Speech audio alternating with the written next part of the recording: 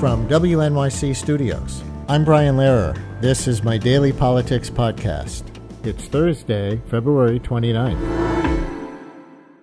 Last week on the show, we did a Black History Month segment appropriate for this presidential election year. We looked back on the first campaign of an African American for the nomination for president from a major U.S. political party. It was Shirley Chisholm's campaign for the Democratic nomination in 1972. Today, we look back to what we might consider the next major chapter in that story, Reverend Jesse Jackson's campaigns for the Democratic nomination in 1984 and 1988, which got much further than Congresswoman Chisholm's did. In fact, in that 1988 campaign, Reverend Jackson came in second in the number of delegates earned in the Democratic primaries. That means he got more delegates than Al Gore, who also ran that year, and it means he got more delegates than Joe Biden, who also ran that year. In 84, Jackson had come in third behind Walter Mondale and Gary Hart, but still won hundreds of delegates and a speaking slot at the Democratic convention. This is not a perfect party. We are not a perfect people. Yet we are called to a perfect mission. Our mission: to feed the hungry, to clothe the naked, to house the homeless, to teach the illiterate, to provide jobs for the jobless, and to choose the human race over the nuclear race.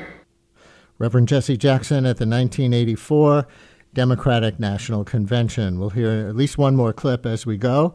And as we welcome now Clarence Lusane, Director of the International Affairs Program at Howard University, past chair of the Political Science Department there, and author of many books, including The Black History of the White House.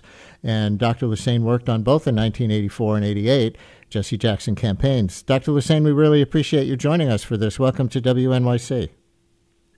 Thank you for having me.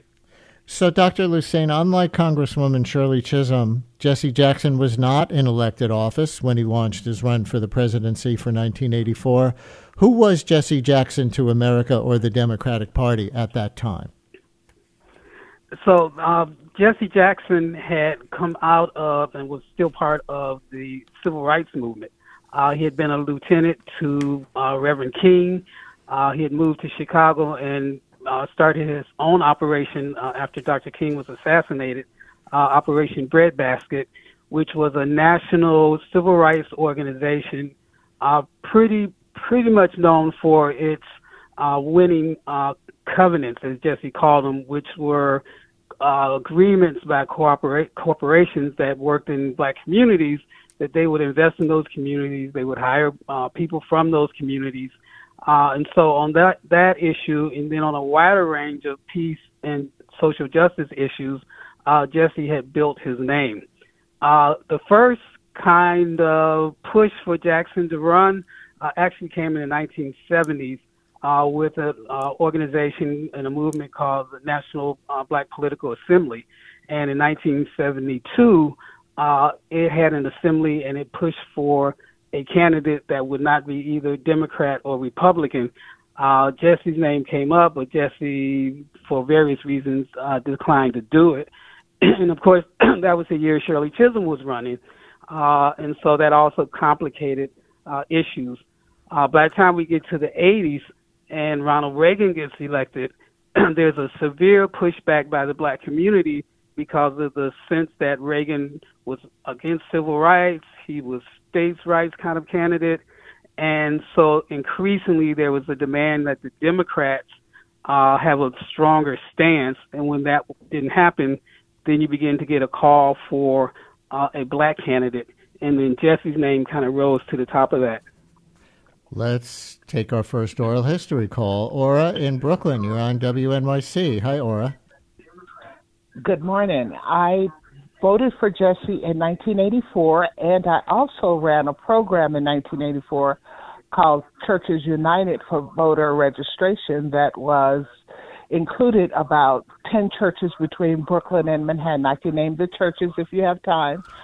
And then in 1988, I had a 4-year-old daughter whom I took into the voting booth with me so that she could pull the lever for Jesse Jackson.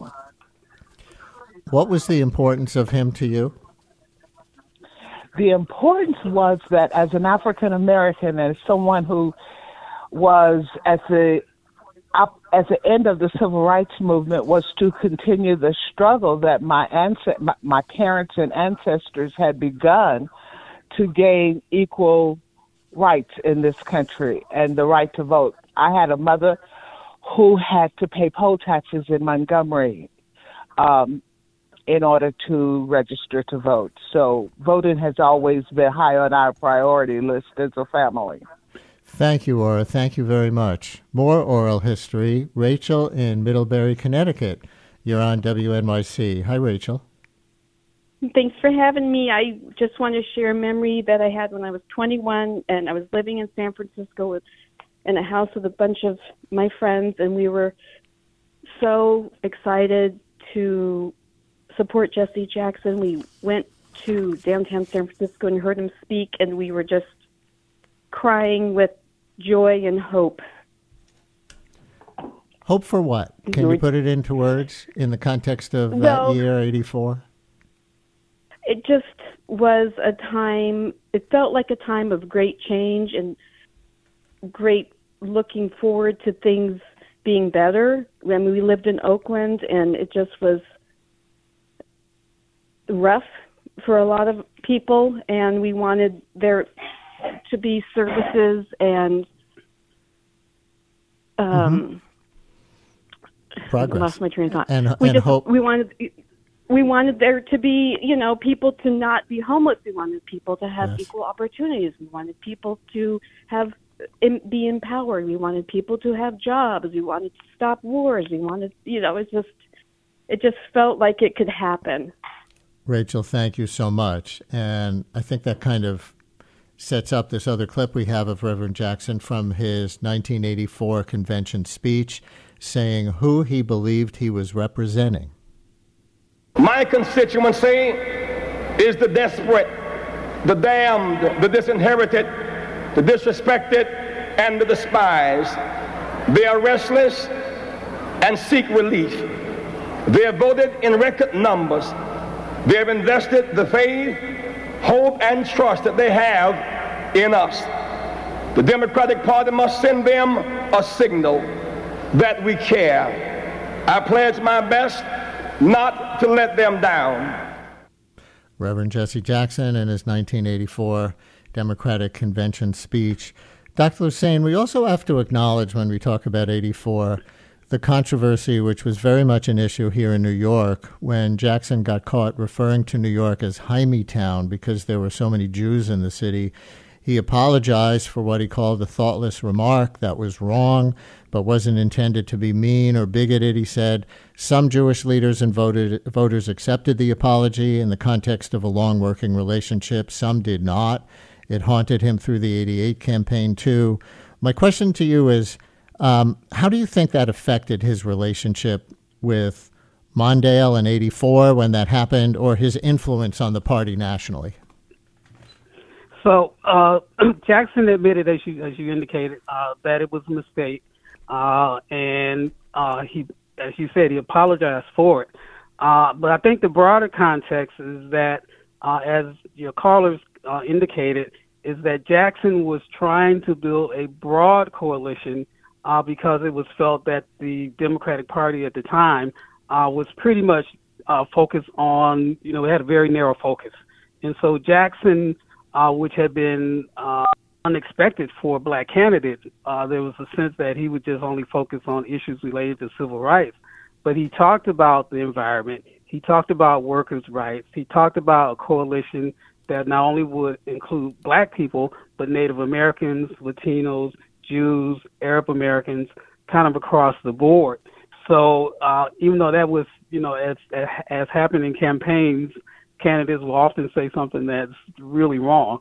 But Jackson, tried to balance that with both his experience in terms of leading up to that, as well as in the platform that he put forth, both in 84 and 88.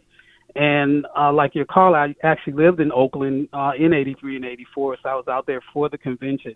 And it was very much, as the speaker said, that there was a hope that because Jackson was targeting issues that the candidates generally did not. That there was a way in which the Democratic Party could become more progressive. More oral history. Jonathan in Sunset Park. You're on WNYC. Hi, Jonathan. Hello. Sorry, just eating my breakfast. Late riser. I am. I was a student at Columbia in 1984, and I was working on voter registration, and mostly we would go out into Harlem and try to register people. And it was a good experience. Just people were just very excited about, the chance of to be able to vote for Jesse Jackson. And a lot of them had not voted since, JFK or something. So I did that. And then in 1988, I was living in San Francisco, and I was volunteering on the Jackson campaign. And it was a great experience because being in this room with all these people, it was, the Jews for Jackson and the Arabs for Jackson were, right there with each other, and, Latino, the Asians and gay people and all of this. I think that was really what he was so much about, was trying to bring people together, and reaching out to all these different communities. And as far as that thing about the Hymietown, I remember at one point there was a woman who called into the campaign, and she was not Jewish, but she had Jewish friends, and she was concerned about this. And, and I got on the phone and was talking to her and telling her, that was something that was unfortunate, but, people sometimes say things that are, not proper, not correct, no, we don't like, but you have to look at the big picture of what was he talking about. He was talking about including people. And I just remember it as being this great experience of just working together with this very diverse group of people who are all focused on this guy. And Jonathan, thank you. Thank you very much. Mm-hmm. Enjoy the rest of your breakfast. And so, Dr. Lusane, in 88, Jackson came in a strong second in delegates, around 30% of delegates, to around 40% for the nominee, Massachusetts Governor Michael Dukakis. What changed between 84 and 88 that Jackson got about 700 more delegates, had so much more success? So that's a really important question.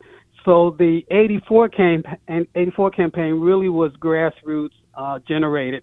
The year before, in 1983, at the 20th anniversary of the March on Washington, the March in '63, where King delivered his "I Have a Dream" speech, there was a big commemoration. But it was also a call to organize and to mobilize. And one of the major themes that came from that event was "Run, Jesse, Run." So there was a ground-up pressure because most of the black leadership at the time in '83 and '84, civil rights leadership, black elected officials, were all backing Mondale or some other Democrat. They saw Jesse as kind of an upstart. But Jesse had support from black churches. He had support from black community organizations. So that changed in '88. When Jesse ran in '88, virtually the entire black leadership, from the Congressional Black Caucus members to black mayors to black civil rights leaders, all backed Jackson in that period. So he had a very different kind of energy in 1988. He had the grassroots as well as what some would call the rooftops behind him. And so he won 11 states, which was virtually kind of unheard of, 7 million votes.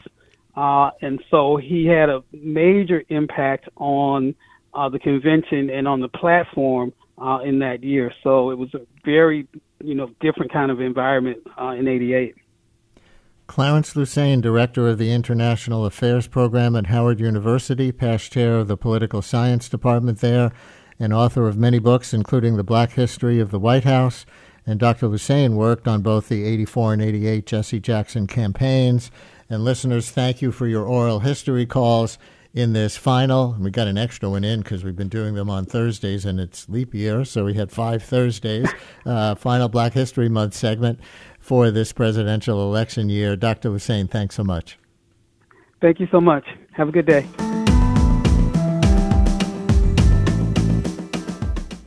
Brian Lehrer, a daily politics podcast, is an excerpt from my live daily radio show, The Brian Lehrer Show, on WNYC Radio, 10 a.m. to noon Eastern Time, if you want to listen live at wnyc.org. Thanks for listening today. Talk to you next time.